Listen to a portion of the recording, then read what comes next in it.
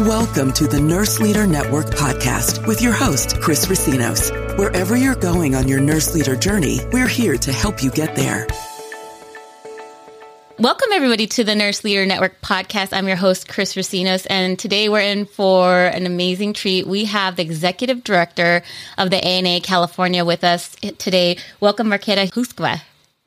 Thank you so much. Happy to be here. Thank you for the invite. Yeah, it's great. We've been trying to connect for, I think it's been months and months and months. And I was in a role as a chief nursing executive at Kaiser in the middle of the pandemic, and it just took way too long. But I am so glad that we finally were able to connect. So it's great to have you here. I'd love to start off by just having you share with us your nursing journey. What did it look like? I mean, you're the executive director of an entire state of nurses. And where'd you start off at? I started off in communistic Czechoslovakia when I finished 4-year nursing school and started my work in med-surg unit for first, I don't know how many months. And then I moved, I did formal training, and I moved into emergency room. And then finally when a position opened up in I'm sorry for the mess. And when position opened up at ICU unit, and then I worked in OR, I was a nurse anesthetist, and then in recovery room, and then I got myself into America and worked in ICU and also recovery room and PACU. And so I was also involved with disaster relief and emergency systems and disaster relief and planning and disaster response. And in the meantime, I was still involved in politics and policy. I was very involved in politics in Czech Republic. I was offered first internship and then fellowship at the Office of Vice President of the European Parliament in Brussels and in Strasbourg. I was the advisor to city officials in my town where there is still my home in Czech Republic. And so we were trying to change policy and political process and the decision making and do somewhat like shared governance, obviously in democracy, because for 40 years my country didn't have free election, and we were behind the Iron Curtain, and so life was a little bit different than when the revolution came. And so I was part of all of that. So I always knew how crucial, important it is to everybody's lives, because I was part of it and my family lived through it. And my dad was the mayor, elected official in our city. And so I saw how incredibly important politics is. So when I came to America via England and Canada, when I finally made it to America, I was somewhat surprised that my colleagues, fabulous nurses, fabulous experts, and fabulous leaders, how they had absolutely no idea about the political process and political happenings and how important politics is in healthcare and in nursing. And so I always looked for ways how I can get involved. So I volunteer at California campaigns. I was campaign administrator for election campaign to California Assembly. And so this is how I was making my way into the statewide arena. And then when the time came and I finished my double master's degree, I was looking for ways how to get involved fully in politics and policy. And then somebody said, there is this organization in Sacramento and they have their office and you need to look it up. And I think they are involved in policy and politics. And it was the American Nurses Association California. So I hopped on a Southwest flight. I flew over here, knocked on the door, got to talk to the woman who was sitting there, the previous executive director. She goes, yeah, we don't have money. We cannot really hire you. But if you're going to help and volunteer, come back in January. I was like, okay. So I packed my life in San Diego. I drove to Sacramento. I knocked on the door in February. And she goes, who are you? I was like, I'm here to help you. And so this is how kind of my journey started with ANAC.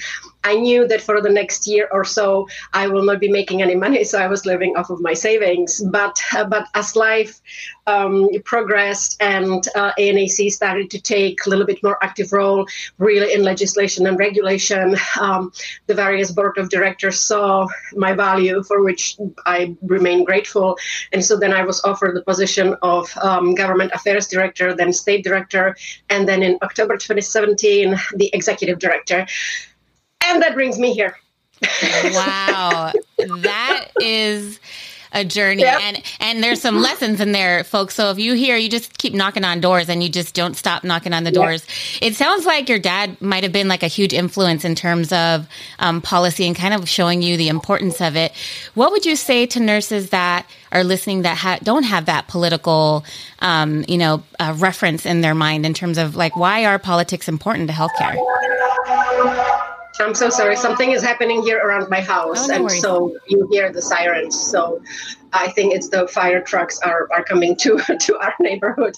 I think that just from the for first hand at home at the dinner table, we didn't talk really about anything else but politics. We talked about foreign policy, we talked about domestic policy, and we talked about political systems. That was normal conversation in my family. I don't really remember if we ever discussed anything else.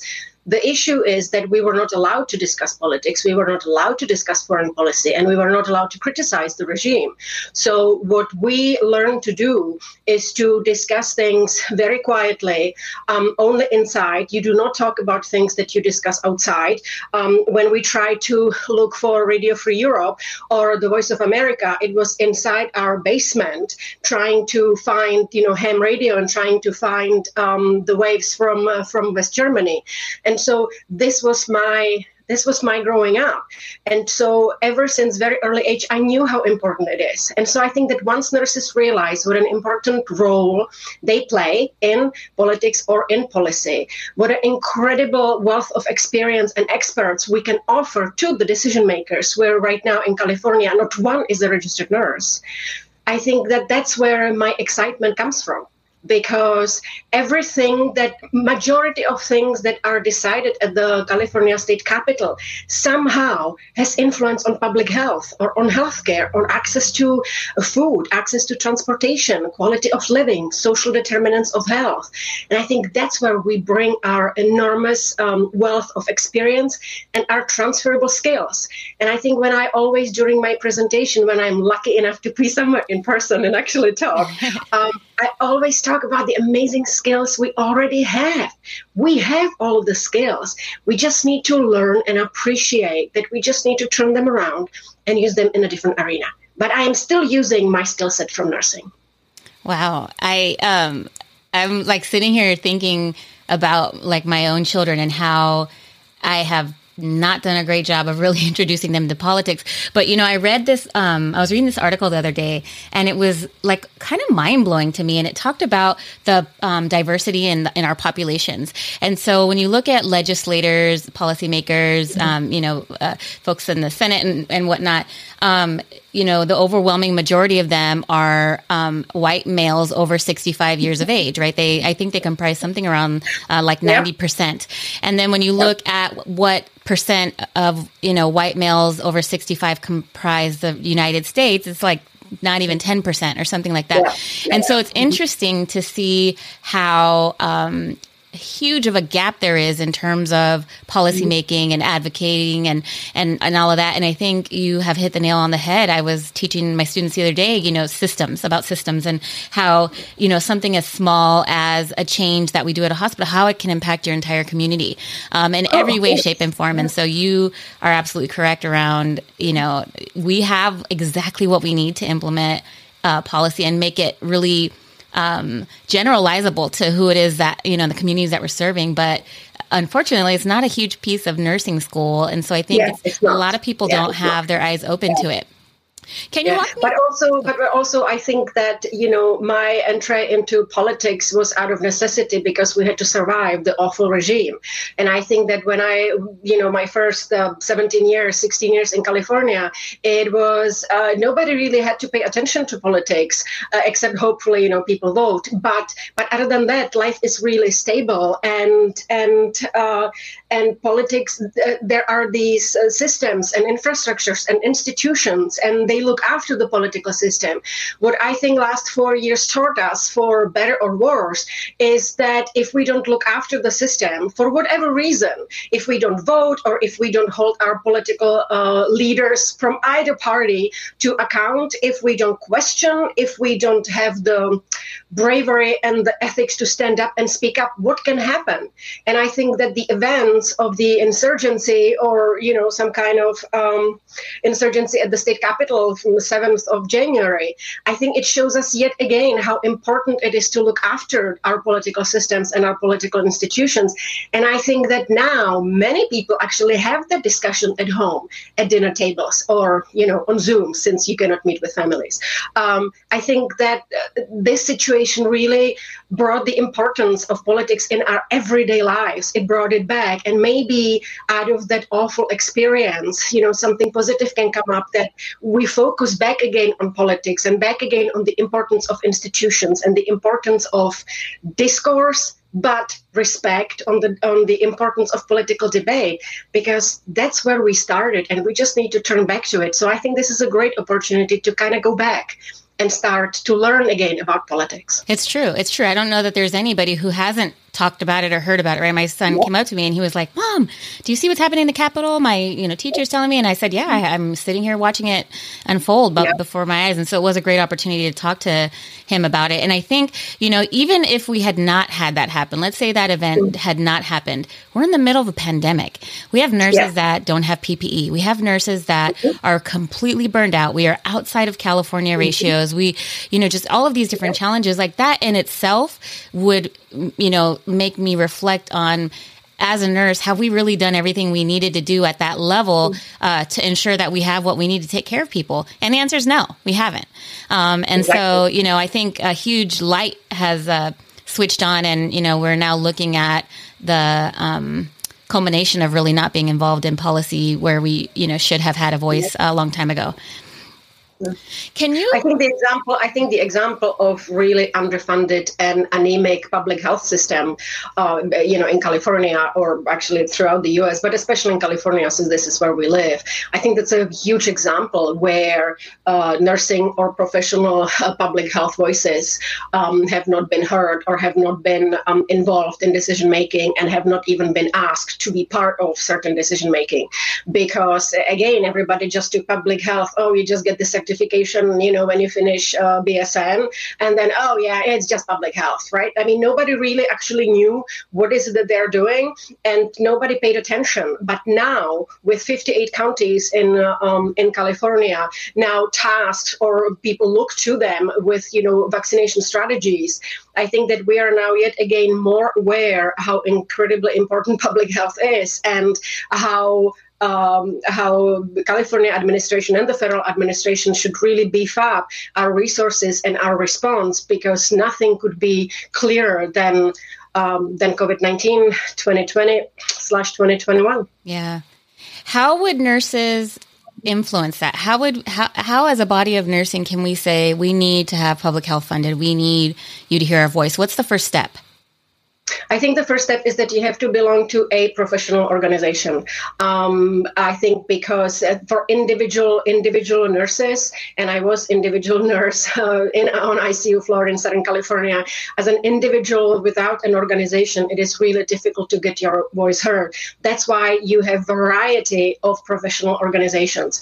For ANA California, we are the affiliate of National American Nurses Association, and we are 501c6, which is a lobbying organization, or we are trade organization that is advancing our common interest. And so since we can influence decision makers, we have a different status in nonprofit. There are plenty of other nursing organizations that are not lobbying organizations, but there are charitable organizations such as Foundation. We work and cooperate and share information with all our partners. So just because you don't belong to a lobbying organization, as long as you belong to a professional organization, we try to share information across our membership and across all the different silos for which we are still in nursing very deeply ingrained. And I think that's one of the problems, is the silos in nursing. But there are, I think, 57, maybe even more, different nursing organizations just in California. Wow. So you can see how not only silos in terms of ICU versus ER and NICU versus, labor and delivery, and then you have this health system and this health system and this hospital and this institution and this clinic, the silos are very deeply ingrained. And so what we are trying to do is to work across the different variety of organizations and trying to share. So all my colleagues, they know that I keep sending them all these emails because I want them then to share it with their members. because it is really important that we as nurses, we are a highly educated profession. And I don't really see a reason why there is 500,000 of us in California and we don't have a political voice. We really don't have political presence. We don't have political capital. Now, the thing is that when you ask, why is it that we are not part of it? Many times I hear that what I am doing is absolutely wrong because nurses should not be political. Nursing is all about politics. It's all political because it's about decision making. Who has access to care and to what care and when? And so when you realize that it is the state legislators, it is the California State Legislature, it is the California State Assembly and California State Senate that makes decision for healthcare in California. It's not the federal government. They do have, because obviously we know Obamacare was passed, and so there are certain mandates. But then the implementation and the logistics of delivering care, that's all California. So it's the California legislators that are deciding what you can and cannot do in your nursing practice.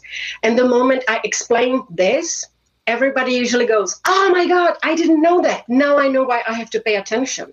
Because if there is not one nurse out of the 120 legislators, if there are decisions being made about public health and nursing, who makes the decisions? People who know nothing about nursing.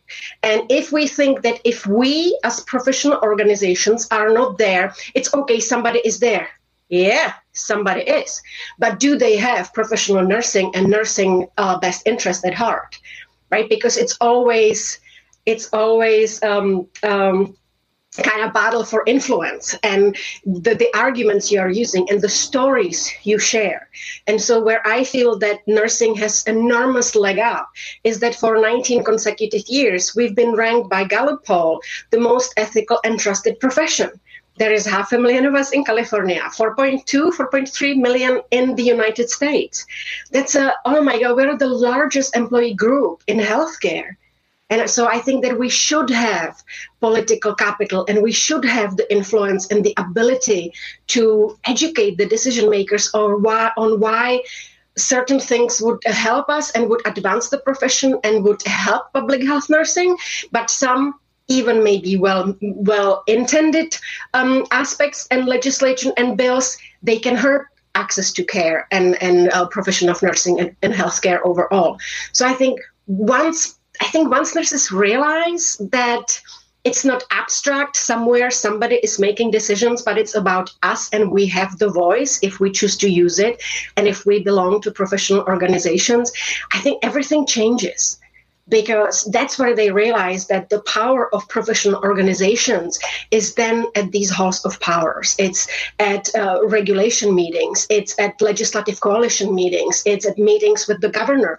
And while I appreciate and understand that my colleagues are looking after actual people in the hospitals and in clinics, I have the utmost privilege to lead an organization that is looking after their interest. And so the more people I have, the more members, the more phone calls, the most letters, the more Facebook posts, the stronger digital campaign we can show the elected decision makers, the harder they are listening to us. So if I show up somewhere and I say, while we nurses, we appreciate what you're doing, this is really hurting us. And they look at me and so, how many members called our office? Marketa, 2 members called our office. So clearly, it's not that important for your members. And I'm always trying to explain to them that that's not how it works. We work long shifts, we work extra shifts, we have responsibilities. That is my job to tell you what my members want. And they go, no, we need to hear from our constituents. So that's why I always ask, do you know who your elected official is? Right, look it up. Look up my elected official in California. Put your residential home address and boom, they're right there. It's really important to let them know that you're aware that something is happening, that there is a bill that could help us or could hurt us. It's really important because they keep track. They have a person there who is answering the phones and the person is making notes. How many times people called on what issue? And so then when I show up and try to explain to them how critically important this is, and they go, yeah, but we had 3 people calling in. That's where I think nurses can really help their professional association by being aware and by being engaged. And we are trying to make it really easy. We're trying to create sample letters. We are trying to give talking points. We are trying to pre-fill out different forms and different letters through our digital campaigns. We just need nurses to know how important that is. And I think that's always the number one issue I'm trying to maybe round away right now. I am trying to convey. Thank you for the time. Yeah, for sure. So are you saying that when we get those sample, I'm sure everybody's gotten them where you have, something that comes in the email and it's like a generic letter and then you just click on, your representatives and you send to it, that has equal weight as picking up the phone and calling them and saying, hey, I want you to listen. I think that it should not be this or that. It should be this and that.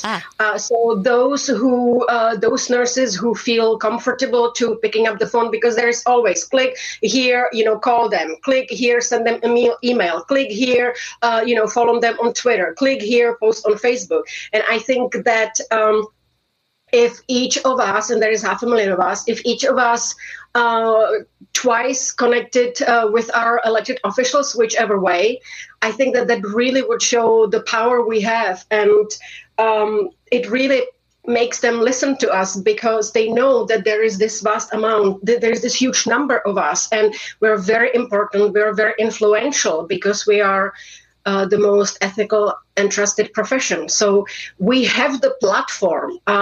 We just need to use our voices. And the way we educate our patients inside institutions and clinics, I think that our voices need to be also heard outside the institutions. Yeah, I agree with you. And, I think I didn't realize how much power you have in your voice, even as, a single voice, until I started advocating for the American Foundation for Suicide Prevention. I advocated for them to have that 3-digit number. And we had been advocating for a couple of years, but we got over the last year really, really impassionate about it. And I think all of our legislators from across the nation heard it because we were able to put that through, right? So now I think it's 2022 or 2023, we'll have our 3-digit number that's similar to 911 where we can call for folks that are in crisis. So I see how that works. And you're so right. I sat here when I graduated nurse practitioner school, and I was thinking about, opening up my own business. And then I saw how difficult it was here in California. And I had friends in like Texas and all these other places that, right, had independent practice and opening up their own business. And I realized, like, what is that? Like, what's the difference? And so I started following really closely the California Association of Community Clinics, CCLAC. I started following their work closely. And it was interesting because every single time an independent practitioner law came up for nurse practitioners, it was never written by a nurse. We had optometrists. We had all kinds of different disciplines, but nurses had never written for it, which was frightening and appalling and scary. And so, we recently just had our bill pass that gave some type of independent practice. Could you share a little bit about what that bill is and how it's impacted California? Sure. Yeah, it was Assembly Bill 890, and it was authored by Assembly member, the chair of Assembly Health Committee, Jim Wood. He is a dentist, and so I really like to be talking about Jim Wood because he's a kind man. I met with him several times, and I think that his story of how he got educated as to what nurse practitioners, because this bill is focused only on nurse practitioners. So how he got educated about what nurse practitioners do, because there was a previous 4 years back, there was another bill, again, focused on nurse practitioners, and he voted no on that bill back then. The reason he came back in 2019 and he authored and introduced this bill is that he was part of the California Future Healthcare Workforce Commission, which was headed by Grace Napolitano. And there were, I think, 30 or something like that, 30 commissioners who of California and national healthcare. And so they were looking into access to primary care. That report looked at primary care. And so they realized that the looming primary care physician crisis is such that there is actually a category of providers who could help, and that's nurse practitioners. And so the more he was looking into it, the more he was looking into the education, the more he was looking at the quality of patients' outcomes, the more he learned about what nurse practitioners do and how they work.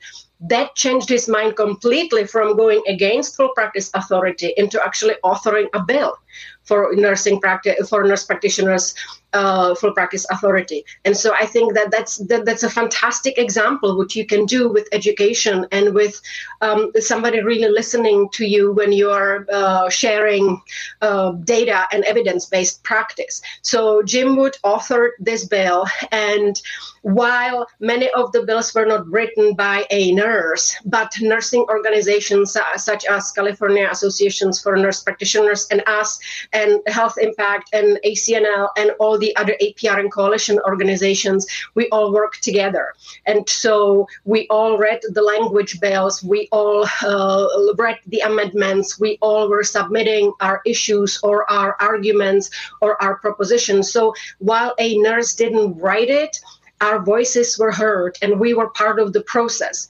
The issue with that is that this is politics, and politics is all about compromise. So several amendments had to be accepted, and it was a really hard pill to swallow for all of us.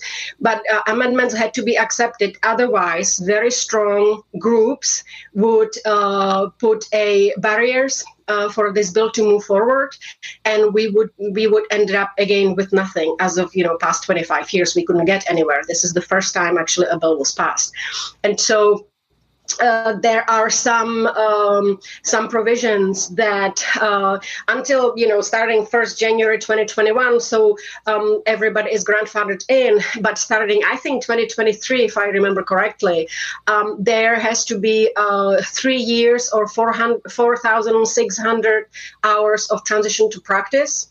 That's first, and that cannot be part of your previous RN, that cannot be part of your NP training, that has to be additional 4,600 hours. And then you have to be a nurse practitioner in good standing for 3 years. And then, if I remember correctly, BRN is deciding, or BRN will issue another exam, even though nobody understands why. But again, that was one of the amendments that had to be accepted. So then there's going to be another exam at the California BRN, and only then you will be independent nurse practitioner. So those were really difficult amendments, but also I think it's important that we got it passed. It's important that we saw this legislative success, and then let's see what we can do, next year, what we can do in 2023 when we have more data. We can always come back to the legislator and tell them that, can we change this? Can we improve this? Can we shorten this? Studies show, evidence-based shows, right? Hopefully there is something we can do to make it a little bit easier. But as of today, the law in California is such as it is. Wow, that's great. It's not a simple process. No, it doesn't sound like it. And it's complicated. It's really difficult. What advice do you have for nurses that are in other states that don't have independent practice yet? Like, so they can, start by joining their professional associations. What would they do after they join their professional associations? I know a lot of nurses who join and then every year they pay their dues, and that's literally what it is. Like, they don't go to any conferences, They don't do anything. So what would be your advice once you get into your professional association? Then what's next? Well, once you join our professional organization or any other professional organization, that each organization, speaking for my organizations, we have various committees. We have legislative committee, nursing practice committee, nursing education committee. And then while committees are great things and there are these long-term activities, we also established plenty of short-term task forces or work groups, because, nobody has 2 years to give, to work on a certain issue or cause. So what we can do with the resources we have is to focus on, let's say, writing recommendations or writing a white paper, writing lit review. We're focusing on different things where we can, with our resources, we can use all the knowledge and expertise and experience we have, and something that we can share with other nurses, share with other organizations, and share with the elected officials and the decision makers. So right now we are working on with a work group focused on racism in healthcare, and that's yet another very important thing. While it's not focused necessarily on legislation and regulation, but who knows? It may be part of regulation. It will definitely be part of internal policies and institutions. So these specific issues, topical, interesting issues come up quite often. And so what we do is we share it with all our members. Are you interested in serving on this task force focused on social determinants of health, let's say? Are you interested in working on nursing in long-term facilities? Are you interested in working on we just had a discussion about the technological burnout in EHRs and electronic health records. So we're trying to excite and inspire nurses to be part of these short-term work groups or task forces. And I think that gives them I guess it opens a little bit the curtain as to what professional organizations do, what we can do, what we cannot do, what we have the resources to do. But we're always trying to make it really exciting. One example was, I think 2 years ago, ANA California was chosen out of all the different 37 state organizations, along with New Jersey State Nurses Association, to be part of a coalition, infection disease coalition with CDC. And so we created a task force, ANAC CDC task force. We created peer-reviewed webinar. Our members were able to present the webinar live to 2,000 people. It was actually uploaded to CDC website. It was on our website. It was on ANA website. It was the most watched webinar in terms of reusing equipment and how to disinfect it or sterilize it. And so then we were invited to scientific research symposium, where we again brought our members and they were presenting. So there are all these different aspects what we can do and how we can make it more exciting. And I think that anytime nurse stands up and starts speaking on behalf of nursing and on behalf of the specialty and on behalf of increasing access to high quality, timely care, that's nursing advocacy. And so that's what we do. And advocacy is our core business. And so we're just trying to make it a little bit more exciting. So, and we have plenty of people trying to get connected with us, so which is absolutely fantastic. And we're just trying to pick interesting topics so people are interested, because after 12-hour shifts, coming home and have to be on a 3-hour Zoom call discussing policy, I don't think we would have people coming back to us. Yeah. I mean, it sounds like we just have so much ability and we just need to prioritize what is important, right? Because if we aren't liking what we're seeing at the bedside, we have the ability to change it. It's really just about taking that first step. So I'm like totally sold. I mean, I didn't even realize all of the things that the ANA works on. So this has been beyond enlightening for me.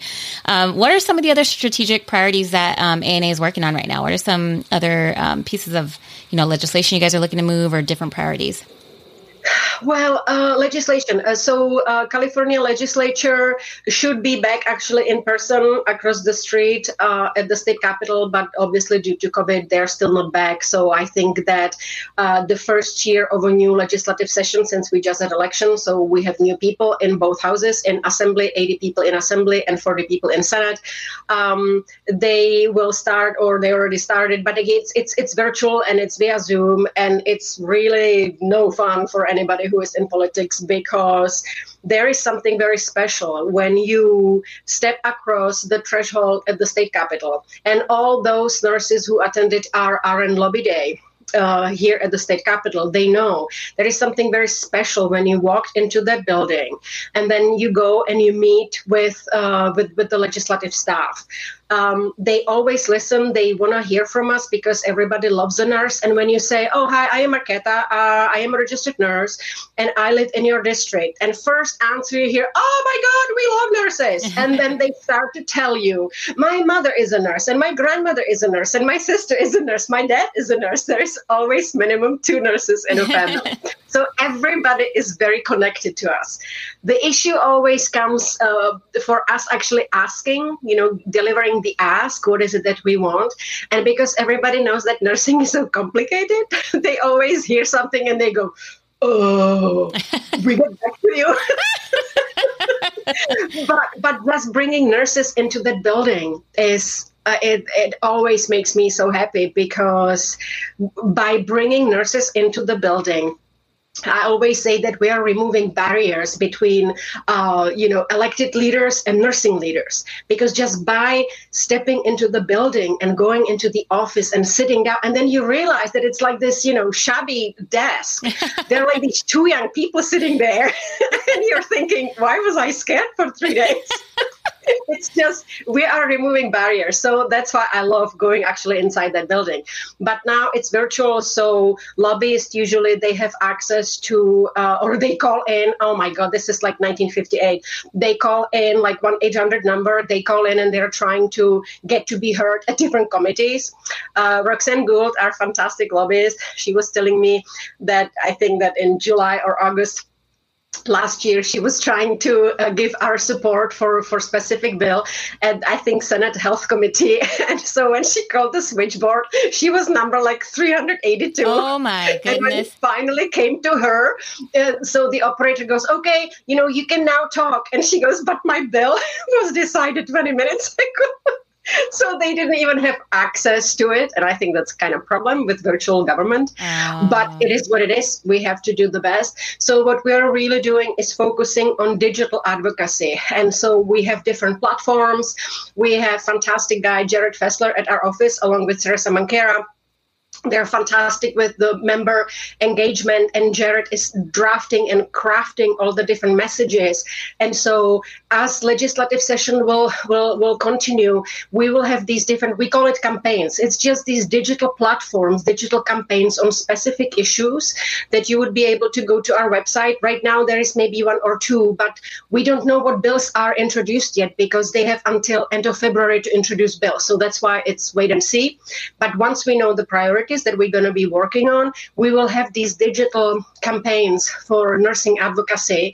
And so you will be able to go to our website, click here, pick what issues you are interested, what you want to be part of, and you can just kind of get involved like that, because that's our 100% focus right now. Since nobody can go anywhere, we cannot even go get a cup of coffee, and there is definitely no meeting.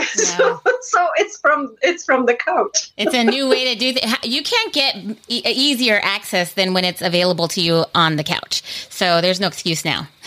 Exactly. And we are really trying to make it fun and simple and easy. And, Jared constantly talks about trying to do like different gaming, like gaming aspects into it. So it's interesting for nurses and it's fun to do, as opposed to, oh my God, it's a drudgery. I have to be part of advocacy. That's completely wrong approach. So we are trying to make it a little bit different and really trying to make it somewhat easier and I guess fun, and yet show how incredibly important your voice is, as we covered at the beginning, because there is somebody at the office and they are marking how many times people call or contact them on specific issues. There is somebody who is actually keeping count.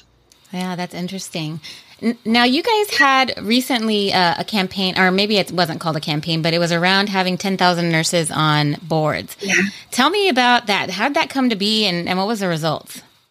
Well, actually, it was, oh my God, I think everything was like 2 years ago, but actually it was like 2014, I think, that an idea came about with ANA strategic goals back then one of the goals was increasing nursing voices inside and outside facilities. And I actually use this strategy and use this pillar in all my presentations because I think that it stays really important.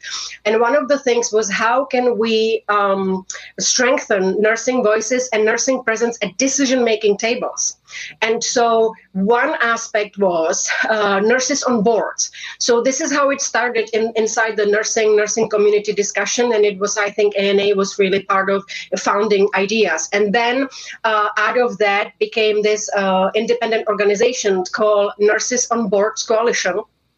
And so ever since 2015, they were their independent organizations that their whole purpose was to have each representative in each state. So we had, I believe, Mary Dickau from Health Impact in California Action Coalition. She was the California liaison. And so all we had to do is, which was really difficult, but all we have to do is get the nurses who are already serving on boards and coalitions and advisory boards and PTAs and school boards and clinic boards, having them register. I guess again, register their vote. Register their voice that we already have so many nurses. So it was not necessarily about placing nurses, but it was about placing nurses and counting, making sure that we have 10,000 nurses on boards and coalitions. And so yesterday I was reading in one of the updates that we made it, that we achieved it. True, 3 weeks later than 2020. But we managed to place 10,000 and count 10,000 registered nurses on boards and coalitions and PTAs and advisory meetings and advisory groups. Yay! Tremendous. That is so tremendous. Yeah. And now we need to go for 100,000 boards. Absolutely. And I think that we have more. I think that nurses don't even realize that they should go into, what did I say? NursesOnBoardsCoalition.org, and that they should, they should input their information just so we know how many nurses. Because I guarantee you, we as nurses, we serve and help and volunteer in so many organizations and in so many areas, but we never think to brag about it, and we never think to celebrate it because it's like, yeah, that's what you do. Yeah. Yes, that's what we do, but we should celebrate it. We should say thank you. We should acknowledge it. And I still don't think that majority of nurses in California actually inputted their information, because if they did, we would have way more than 10,000. Yeah, I am like totally going to raise my hand because I'm guilty. I serve on a board for a school of healthcare professions, and I did not fill that out because I didn't know about it. So yeah. See, now you know. Yeah. So I wonder, what is the goal that the coalition will do now? Because I think that they will continue because they know how important it is. Yeah. And so I'm sure we're going to have another 10,000. Awesome. That's so great. This has been a fantastic conversation. I mean, you really have brought so much value to our profession, and just kind of highlighting the importance of our voices and how to use our voices, which I think we just don't know how to do. If folks are interested in joining the ANA, where do they find, how do they find us? Well, you can go to our website, ANA California, one word spelled out, anacalifornia.org, and then there is Join Us. And one of the advantages with ANA is that since we are an affiliate of the national ANA, the one low monthly fee, it kind of gives you access to the resources and to the activities and efforts of both organizations, because we are independent organization from ANA. But obviously, we work very closely. We are the state affiliate and they are the national organization. So we work on different things, but you have access to both. And National ANA is doing amazing things on much larger and national scale, for which we obviously cannot do. And so I use their resources. I use their white papers and their policy papers. I use it all the time. I use it as citation and I use it in my presentation. So when you come to our website and click Join Us, it will bring you to the central database, which is thankfully operated by ANA. So you get, I think right away, you get access to both organizations, and then you will receive email from ANA and then email from us where we're welcoming you. We give you login into our website. website and into the membership materials, and you're good to go. And for those that are listening outside of California, is there affiliates in all of the different states, or is there some states that don't? There is? I think it's like 40 or 39 or 40. Absolutely. Just look it up. Sometimes it's ANA, Idaho, ANA, Michigan, ANA, Illinois. So just look it up, because for all those not living in California, yes, all the major states, they all have it. Yeah.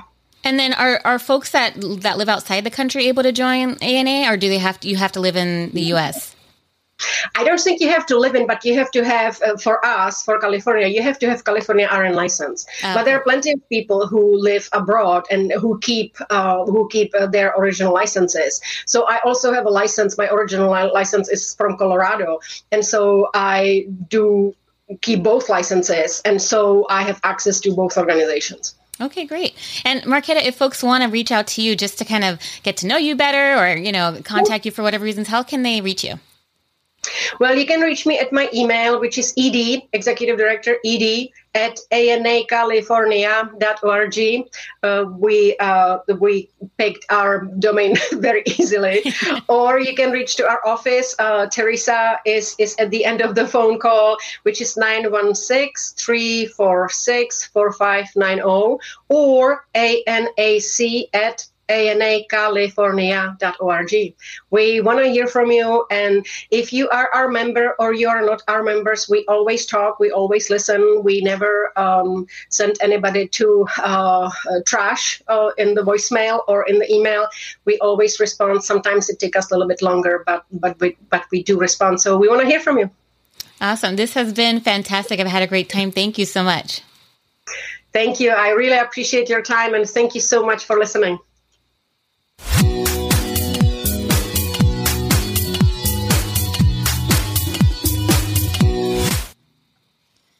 Awesome. Okay, so I'll stop the recording. Okay.